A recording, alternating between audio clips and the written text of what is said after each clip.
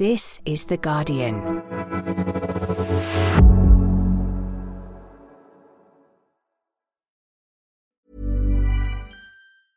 Finding your perfect home was hard, but thanks to Burrow, furnishing it has never been easier.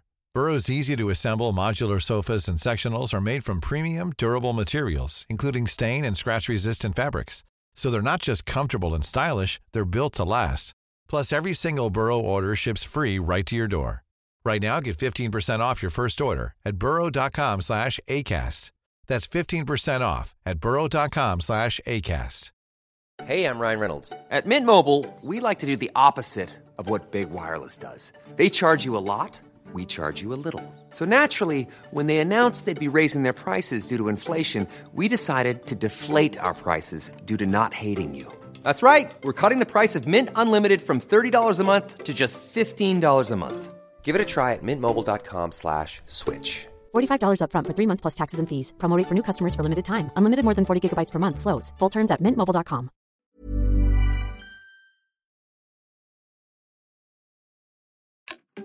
First, it was a parliamentary researcher. Now we find out that the security services warned against allowing 2 Tory party candidates to stand for election in case they were spying for China. The Conservative Party's so-called Sino-skeptics, such as Liz Truss, are having a field day. What we need to do is to recognise that China is the largest threat, both to the world and to the United Kingdom. Meanwhile, away from foreign policy, the focus has turned to dangerous dogs. That's the sound of the viral video of an American bully dog on the rampage in Birmingham. So is banning that breed the answer? I'm John Harris, and you're listening to Politics Weekly UK for The Guardian. Joining me today from a somewhat noisy office in Westminster are The Guardian's political editor Pippa Crerar and Dan Saber, our defence and security editor. Hello to you both. Hello. Hello. Hello. Today we will be talking about alleged espionage in the heart of Westminster, what that story might tell us about China and the Conservative Party's relationship with that country and its government. And after that, we'll be looking at the fact that the government is said to be seriously considering whether to ban American bully dogs and disposable vapes. Right, let's talk about Westminster spies or allegations of such things. Over the weekend, the Sunday Times published allegations that someone was spying for China within Westminster. Since then, the Times has named that person, but for legal reasons, we're not going to. He, it is said, is a man in his late 20s who was arrested back in March. No charges had been brought at the time this podcast was recorded, and he's issued a complete denial. So, Dan, what do we know? Well, as your summary already suggests, this is rather like all good espionage stories, this is a sort of smoky and difficult business. What we do know is 2 people were arrested actually 6 months ago in March on suspicion of offences breaching the old 1911 Official Secrets Act, basically the sort of the catch-all legislation that's historically been used for bringing espionage prosecutions in the UK. This, however, remained quiet. It was basically kept under the radar, and although we've now established senior politicians knew at the time, and 1 or 2 of the other MPs involved, no one knew for months, 6 months. One of the individuals is of greater interest than the other for now. As you said, is a parliamentary aide, worked with a number of Conservative MPs, seems to have moved in Conservative circles predominantly from what we know, working for, in particular, Tom Tugendhat, who's now the Security Minister, but this is when he was a backbench MP, and more recently for Alicia Kearns, who is the chair of the Foreign Affairs Select Committee. Now, there is another element to this story, which has sort of broken overnight in relation to when we were recording this. It is said now that the Conservative Party, in quotes, acted swiftly to block 2 potential parliamentary candidates from standing for election after warnings from MI5 they could be spying for China. So there's now large amounts of this in the air. Let's quickly hear a bit of the exchange between Keir Starmer and Rishi Sunak at PMQs on Wednesday. Did the Foreign Secretary raise this specific case when he visited China? Yes or no? Mr. Speaker, I'll refer to my previous answer where I've said very clearly that the Foreign Secretary raised these issues with the Chinese Foreign Minister who he met, as did I when I had my meeting with Premier Li over the weekend. But when it comes to China, Mr. Speaker, this government has put in place the most robust policy that has existed ever in our country's foreign policy. It is to protect our country, to protect our country for the values and the interests that we stand up for. It is to align our approach with our closest allies, including those in the G7 and the Five Eyes, and is to engage where it makes sense, either to advance our interests or, as I did at the weekend, to raise our very significant concerns. Now, any mention of spies in Westminster inevitably feels a bit John le Carré. We've seen this happen before recently. Barry Gardner, the Labour MP, received £500,000 from Christine Lee, a Chinese lawyer who in 2022 was accused of carrying out political interference activities on behalf of the Chinese Communist Party. She denied wrongdoing and is suing MI5. So it's not like there haven't been these stories before. How common is this kind of stuff, even as tittle-tattle and rumour? Well, I think what's interesting here is that over the last sort of 5, 6, 7, 8 years, really since, I guess, the rise of Xi Jinping in as president of China, we've seen a much more aggressive attitude from China in terms of espionage and espionage activity internationally. I mean, this is part of the generally more assertive approach that China has taken and is seeing itself as a kind of competitor state, a rival to the United States and the West. Big countries spy. Spying is something that happens. What's embarrassing is getting caught, and what causes the diplomatic arguments is what you say about what you're prepared to say about it in public. But what is interesting about this case is that China has been stepping up its activities and is showing greater interest in trying to understand better what's going on in British Parliament. I mean, you could argue it could just perhaps it could pay a lobbying firm or even read the pages of The Guardian and other newspapers to find out what was going on. Yeah. But nevertheless, they have been. And what's potentially interesting about this case, and these are allegations, and there's no prosecution, and of course, the individual concerned is that we understand he's a Briton. So traditionally, China has sort of concentrated its espionage activities working through its diaspora. There are Chinese diaspora in every country in the world. But on this occasion, this would appear to be a step change. Okay. Pippa, what's your sense of how much people are talking about it and how much people are worried about it in Westminster? It's really been the subject of the week. It came up at PMQs this week as well, when Keir Starmer challenged Rishi Sunak over what the government knew, demanded a full audit of UK-China ties, and suggested that he'd left the country vulnerable. But it's also being talked about in the bars and in the corridors of Westminster, particularly with the suggestion that MI5 had warned Tories that a couple of their MP candidates might be spies. It wasn't just this one-off about a parliamentary researcher. And within the Conservative Party, it's been an issue which has really struck a chord with many of them over many years. There's two main groups of Conservative MPs that of Sino-skeptic Conservative MPs, and they've always been quite territorial about their patches. But in the last few days, that has really blown open. And they've descended into outright rivalry. So, this takes us into divisions in the Tory party between so-called hawks who want to label China officially as a hostile state and another body of Tory MPs, broadly speaking, who don't think we're there, right? And perhaps for economic reasons, among all others, would tend to downplay their view of China compared to that sort of verdict. I think at the moment, the official definition of what swirls around the UK's relationship with China is that it poses, quote, an epoch-defining and systemic challenge, unquote. Dan, do you suspect that the tensions between those 2 points of view is now going to increase? Something rotten? A lot of this is virtue signalling in the Conservative Party. Designating China as a threat would really put it on a par with Russia, which is officially an acute threat, and its invasion of Ukraine shows it as such. Its willingness to poison people on the streets of the UK is another demonstration of that. I mean, one has to be clear: no serious ally of the UK calls China a threat. Joe Biden asked the Defense Department to sees China as a pacing challenge. That China, in other words, is the military threat that the Pentagon must mark itself against. But it doesn't use the word threat. But it's inconceivable that a country as bound up in our economy in a very, very sizable way, and sort of by extension, the administration of government and so on, if you look at the Chinese involvement in nuclear power, for example, right? How on earth could you balance calling that country a threat when it's as bound up in your domestic affairs as China is?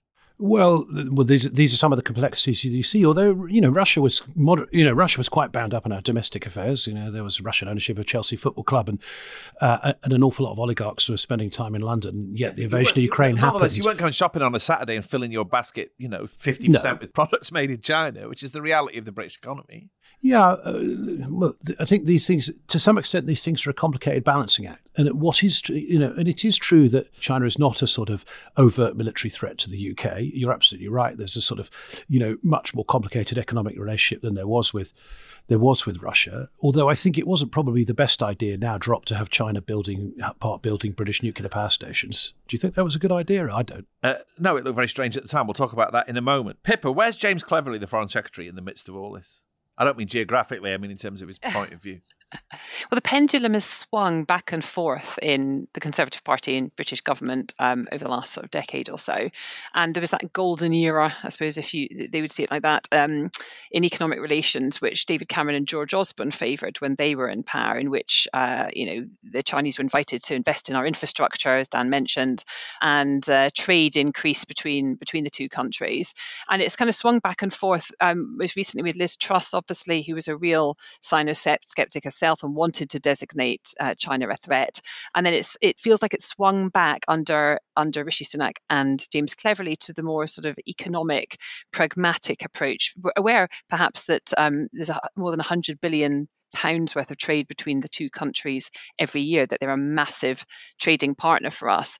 And I went to an international summit with James Cleverly earlier this year and interviewed him about China. And he was very clear that Britain shouldn't, to use his words, pull the shutters down on China, that it'd be counterproductive to our national interests. It was so irrevocably tied economically, with the future of tech and AI and things, that it'd be damaging to us economically. It wouldn't be worth doing.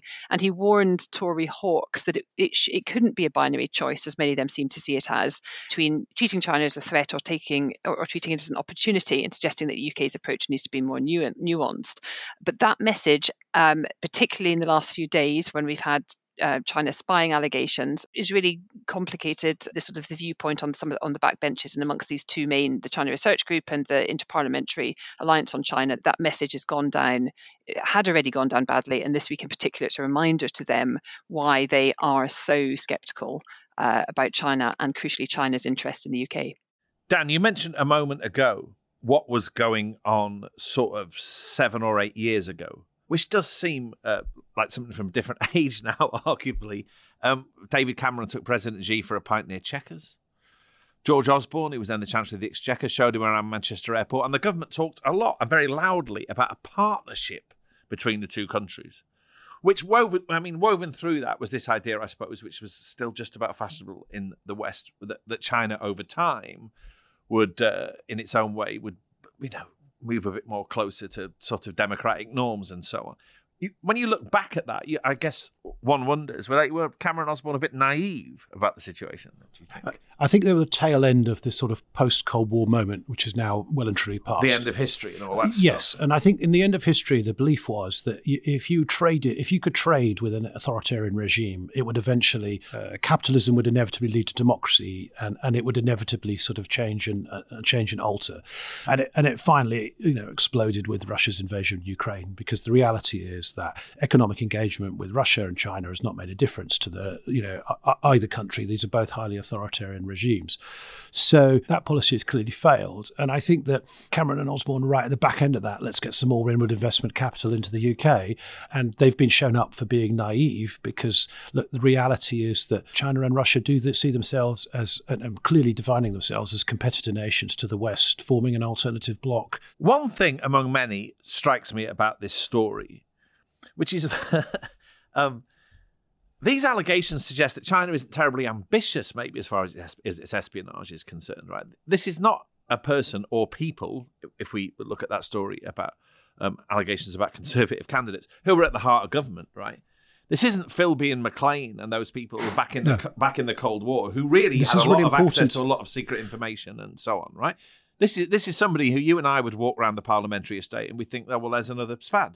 Yeah, and this is tremendously important insofar as we can. And of course, one fact can change. One new fact can change our understanding.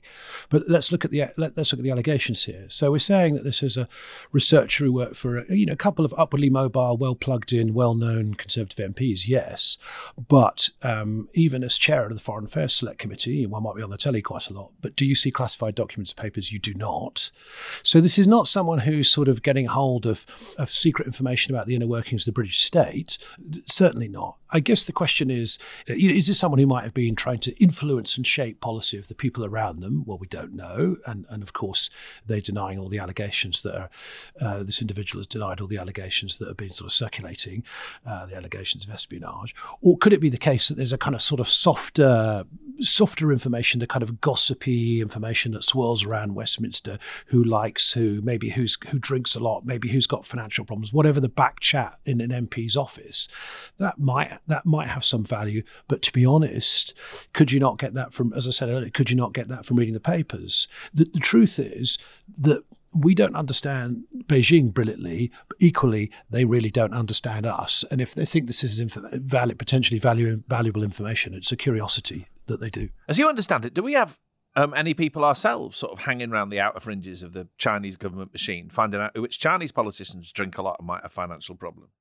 Are you asking me whether Britain has spies in China? The answer to that question is, of course, yes. And that work at this outwardly somewhat sort of piffling level. I am sure.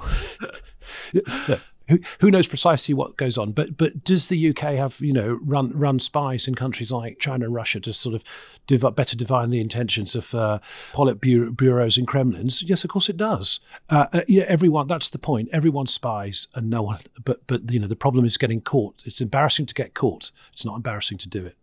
Two last questions, Pippa. Firstly, I wonder about how this will play politically. Do you think, at least in some small way, it will add to the impression that the Rishi Sunak government is now sort of locked into incompetence and on any given week, another sort of bad thing happening in the general sense that things are falling apart? Well, it's slightly different from some of the other bad things, as you called them, that has happened. Schools crumbling, concrete crumbling in schools, and prisoners breaking out of prisons. But it definitely adds to the sense that, if not that nothing is working, that Rishi Sunak doesn't really have control of the agenda, and that stuff keeps going wrong for him, that he's unlucky. And whether that luck is dictated by his own party's time in government, and this is where we've ended up, or whether it's a more personal thing, I think the public will decide for themselves. But he does have a lot. It seems to be every few days another drama, another scandal, another problem that he's having to deal with, and all of that distracts. It means bad headlines, and it distracts from the agenda that he wants to crack on with, and sort of showing a more positive light about what he would do for the country going forward. And so therefore it's a problem for him, as well as it possibly internally. About how it goes down that the Chinese spies tried to infiltrate his own party. I mean, what you just said there underlines something a great political journalist said back in the 1990s, which is that accident-prone politicians don't become accident-prone by accident, I suppose. Last question. This is a very, very big argument about the balance of power in the world, economically and politically and diplomatically right now, and it will go on. And in that sense, these arguments are likely to flare up when the Labour Party's in power, or if the Labour Party takes power, aren't they? Yeah, I mean, this is the real politique of global relations rather than anything that's necessarily dictated by particular parties' views internally in the UK. And I think that what we would see under Keir Starmer, should he win the next election, David Lammy presumably be his foreign secretary, is a continuation of status quo. That everything we've heard from Starmer at PMQs and over the last few days about the government making potentially Britain more vulnerable as a result of its relations with China, it'd be very interesting to see exactly what they would do differently, because under Keir Starmer, there has definitely been a cross-party consensus in much of their approach to foreign policy, in contrast, obviously, to his predecessor, Jeremy Corbyn. And I'm not entirely clear, if they make it into government, whether that would change at all. So in that sense, whatever the sound and fury this week, Dan, if the Labour Party takes office, we'll carry on walking this sort of delicate and often somewhat contradictory walk, where we sort of both acknowledge that China isn't in the place we would like it to be, and there are problems in our relationship with it, but nonetheless we have to sort of leave things much as they are. there'll be a mixture of muddling along and actually an honest debate about what the correct relationship is between the UK and China from the Britain's perspective. One wouldn't be surprised that will be then sort of upset by, perhaps another of these kind of spying revelations. I mean, the fact that in this case we're talking about someone in conservative circles, one would hope that the Chinese can read the opinion polls and we'll see the Labour Party is on the up and might show a bit more interest in Labour. And I think that so we are likely to see these kind of things again. It's just really important that we just see them in context. This is not a profound theft of state secrets. This is people floating around the edges of Parliament picking up information that, frankly, good media organisations can pick up. So this is not a full-on scandal, but the fact that the Chinese seem to be interested in doing this, once, twice, suggests that they'll do it again. Okay, we may well be back in our position as people who, like these people, are alleged to have done hang around Westminster and see what's going on and try and get a sense of the secrets behind the facade. Okay, we'll pause there for a minute. Pippa and Dan, thank you for joining us. Thanks very much. Thanks for having me. Thank you. When we come back after the break, we're going to be looking at dangerous dogs and disposable vapes and why both could be banned.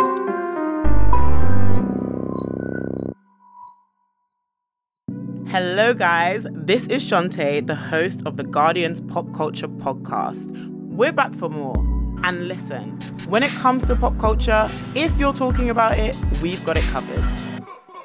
As an extra treat for you, I'm going to be at the London Podcast Show in King's Place on Sunday the 17th of September with the expert matchmaker Paul C. Brunson. Our fave Married at First Sight expert. Do you want to find your perfect partner in life? Then you have to come and see us. Paul has all the tips and tricks. Get your tickets in person or go to kingsplace.co.uk/popculture.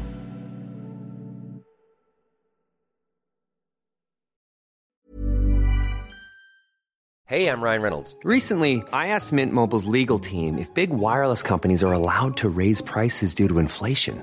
They said yes. And then when I asked if raising prices technically violates those onerous two-year contracts, they said, "What the f*** are you talking about, you insane Hollywood ass?" So to recap, we're cutting the price of Mint Unlimited from $30 a month to just $15 a month. Give it a try at mintmobile.com/switch. $45 up front for 3 months plus taxes and fees. Promo rate for new customers for limited time. Unlimited more than 40 gigabytes per month. Slows full terms at mintmobile.com. Finding your perfect home was hard, but thanks to Burrow, furnishing it has never been easier. Burrow's easy-to-assemble modular sofas and sectionals are made from premium, durable materials, including stain and scratch-resistant fabrics. So they're not just comfortable and stylish, they're built to last. Plus, every single Burrow order ships free right to your door. Right now, get 15% off your first order at burrow.com/ACAST. That's 15% off at burrow.com/ACAST.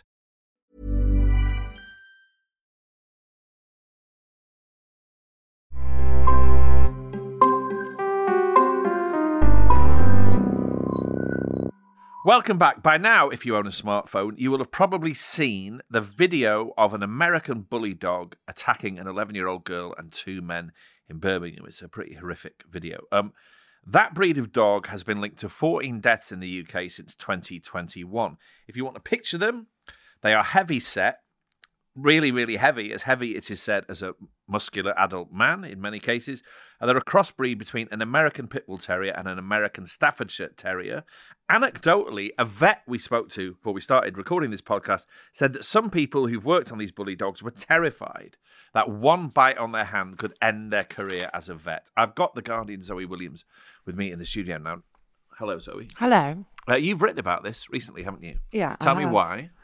Well, I mean, I thought about this a lot because, ever since 91, which was kind of the start of my career, there has been kind of periodic moral panics about breeds of dogs. So in the Dangerous Dogs Act, it was pit bulls. That was the Dangerous Dogs. Yeah. The Dangerous Dogs Act was passed in 1991 when John Major was the Prime Minister. And it was preceded by exactly this conversation, which was a kind of, these dogs are born bad. The kind of weight per jaw per square inch of jaw is unlike anything you would find outside a zoo. That is also true of the Staffy. That's true of the Mastiff. That's true of the Pit Bull. It's really, it's actually the fact that bullies are 60 kilos rather than 30 kilos. It doesn't actually make a huge amount of difference to the jaw strength, which is phenomenal. Right. A Pit Bull could end your career. Couldn't end your career because you're mainly a chatter, but it could end my career. Right, go on. So you kind of see these kind of moral panics come up, and you see a huge amount of very kind of febrile discussion around types of dog, which kind of comes apart from anything resembling a sensible approach.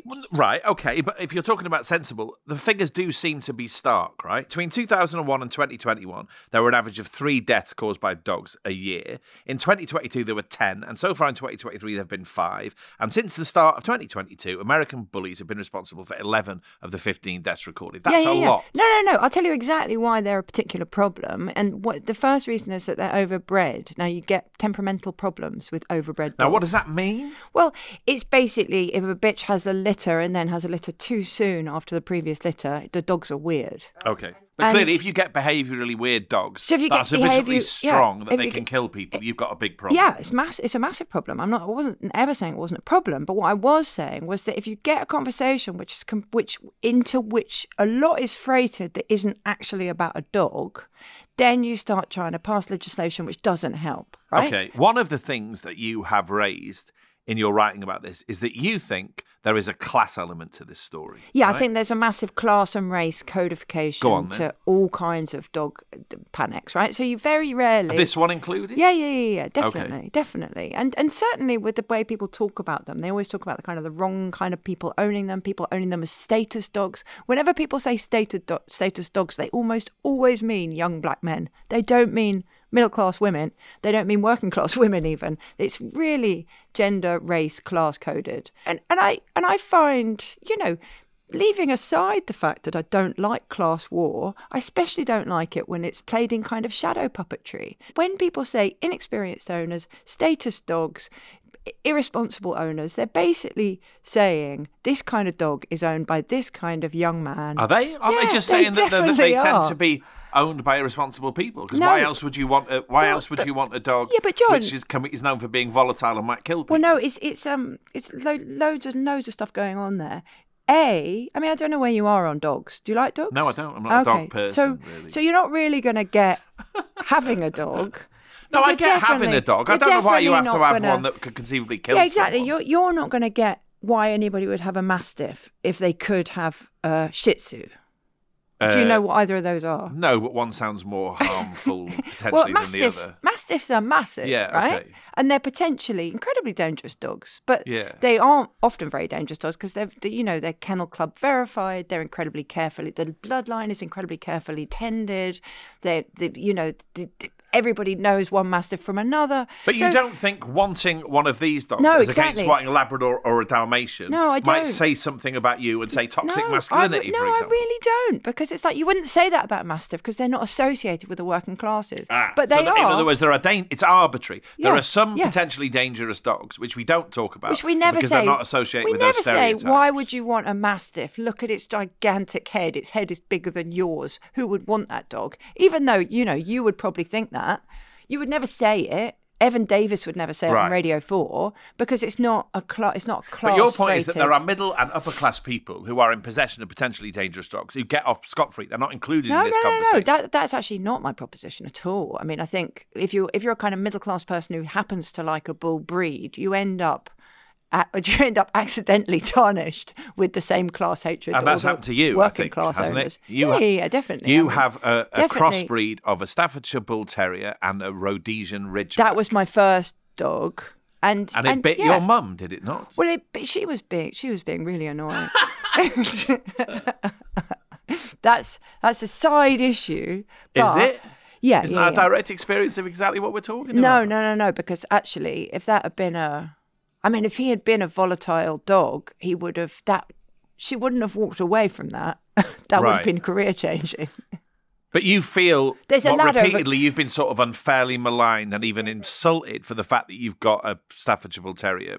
To take one question at a time, there's a ladder of aggression, right? And volatile dogs move up the ladder very fast. Often you'd be in a bad situation before you knew it had even started with a volatile dog. So you might be right that there is a certain class and race, for that matter, element to the way that this story is being reported and the way that some of these dogs are being understood. But there's another class element to this, arguably, which is that if middle-class people had been mauled to death by dogs in these numbers, everyone would be going crazy. And the story about this somewhat is people who tend to live in somewhat deprived and marginalised communities who've died in horrible ways, kids included, and not nearly enough of. Well, I disagree that we could be going any crazier, because we're already going crazy, right? We're talking about this round the clock, and everybody's become very polarised very fast, and half the people are like, all these dogs should be exterminated right now, and half the people are like, it's not the dog, it's the owner. But the truth is, I think exactly the same now as I thought in 1991. Which is what? Which is, you're not actually helping banning the breed. What would help is if you had good evidence that a breed was predisposed towards aggression, you'd have a muzzle order on that breed. And then what's the worst that could happen? Okay. And it's so easy, but because this is what I mean by a moral panic. Nobody really wants an easy answer. It's a kind of necropolitics. People want the kind of answer. They want eye for an eye discussion. They want a discussion that ends in violence, whether that's a violence against a whole breed of dog or whether that's a kind of violence against which class is most serious conversation. So you'd have muzzle orders. Would you? I would have a muzzle order. Would you be all right sure. with harsher penalties for the owners of dogs who maul people? But they've already got really hard. That's not right. That's not right. It's a 14-year prison sentence. In 2022, offenders on average were ordered to pay £813, with victims receiving only £585 in compensation. Yeah, but that will relate. That's according to the Times. That will relate to how bad the injury was. I mean, if the injury was really bad, then that penalty will be much more stringent. I don't want to sound like a broken record, but if you look at the convictions for dangerous dog ownership versus, say, rape convictions, then you'll see that it's actually pretty stringent. I sense there's another thing within this, which is a sort of broader point about the politics and the practical effects of banning things, right? Yeah. Which is that banning things, certainly when it comes to things like this, drugs arguably is another example, doesn't get rid of the problem. It just pushes it somewhere else. And if you're not careful, it makes it worse, right? I think if you it's sort of stupid and futile politics. Yeah, it's stupid and futile. B, you don't actually have the architecture to keep on top of every single XL bully in the country. So all you're doing is kind of chasing underground what are quite a large number of them. And that... No, I was reading, for example, only a moment ago that there are still around 2,000, it is reckoned, pit bull terriers in the country, even though they were ostensibly banned in 1991. Oh, yeah, but that's because you can get an exemption. If you can show that you've got a really nice, well-trained pit bull, you can get an exemption. You can get a certificate of exemption. Let's talk about the politics of banning as far as they extend, or may extend soon, to disposable vapes. I don't want to put you through the grinder here, but you own a Staffordshire Bull Terrier, and you vape as well, don't you? So you're the ideal person to ask about both these things. I feel like I'm the poster girl for everything that's gone wrong with society. Yes, you've got a small boat in your garden as well, so I'm told. Yeah. Now, it is said that they should be banned because we've got a huge problem with litter, chiefly, but also that there is an issue with the disproportionate marketing. You're having a vape now in the studio. I'm vaping while I've got like an amazing ability to not to vape and nobody notices. Like it's like my middle-aged cloak of invisibility because it's. But that's not a disposable vape, is it? No, of course not. That's an old person. I mean, I find disposable vapes very uneconomical. I don't know why the kids use them. But they're disproportionately marketed at kids. That's the other thing. Well, have you seen them? No, I've seen them lying on the road. People have got rid of them. I've seen people smoking them at a distance or vaping at a distance. They're so extraordinary because you go into a shop and they're these kind of candy colours and some of them have got squiggles and it's a bit like discovering eyeshadow for the first time when you go into a Mac store when you're 12. You just look at one and you want every single one you can see. Your eyes pop out their head. It's like Charlie and the Chocolate Factory. I think if somebody said to teenagers that you can vape, but you have to have one of these ridiculous kind of clunky steampunk ones like what I've got. Yeah. Then it might put some of them off. But in that sense, again, you acknowledge that there is a problem here. I mean, it depends what you mean. If you mean there's a litter problem, then for sure. Well, if nicotine is being sort of brazenly marketed at children and young people, who, from what I'm told, then become sufficiently addicted that after about 15 minutes in class, they start getting really, really twitchy, right? Then you've got a problem. Well, let alone with all the great piles of discarded disposable vapes littering the pavement. I mean, you used to smoke, right? Yeah. I mean, I smoked when I was at school. I smoked since I was 13. I don't remember being a real problem for teachers because I wanted a cigarette. I'm not sure I was ever properly addicted, to be honest. Oh, I was really, really addicted. Yeah, but that's not an argument for well, not no, but doing anything. I'm just saying that you're doing a bit of a reductio ad absurdum as ever, which is like you kind of take these kind of Daily Mail moral panics. What, oh me my personally? God, teenagers are completely uncontrollable. Me personally, because they're all No, I'm just presenting you with what is said about these things. It doesn't mean I think it's a matter of huge urgency. But because you have interesting opinions, I'm curious to know in this case, as with dangerous dogs, right, what you would do about disposable vapes. Well, I mean, given half the chance. For a start, I'd have a sense of proportion, and I wouldn't listen to everybody who says that kids are kind of suddenly unmanageable because of nicotine. Secondly, is there a case to answer that you shouldn't be selling them like sweets to kids? Yes, but it's within the wit of man or woman to kind of say 16's over and over. It's quite hard to get a drink in a pub now if you're 15. But there is a point here, isn't there, about the sort of phase of politics that we're in. This is what happens when politics runs out of road. Yeah, really. I think the vapes thing is politics running out of road, and I think the XL bully conversation is a sort of, it's part necropolitics, it's part class war, it's part moral panic, and it's got all those components of a conversation in which a lot is being said which is not being explicitly said, and the conversation gets very heated and very, very hysterical very fast. And I would be sad to see a lot of dogs exterminated on that basis. Sounds like a increasingly familiar description of the sort of dead end that politics has arrived at for the moment. Basically. Right, thank you for coming in. No, my pleasure. Thanks for listening. I should say that this week's Science Weekly podcast is also looking at dangerous dogs, and more specifically whether any dog is inherently dangerous, so please do go and have a listen to that for a different side to this issue. I hope you enjoyed today's episode of Politics Weekly UK. If you did, make sure you subscribe to us wherever you get your podcasts, and even better, leave us a review. Shantae Joseph returns to pop culture on Thursday the 14th of September. The series has already explored whether AI is going to ruin music as we know it, and if astrology is changing our love lives. Now the series is back with new guests, and it's going to look into brand new trending pop and internet culture stories. New episodes will appear every Thursday. Listen now wherever you get your podcasts. This episode of Politics Weekly UK was produced by Frankie Toby. The music is by Axel Kacoutier, and the executive producers are Maz Ebtehaj and Nicole Jackson. This is The Guardian.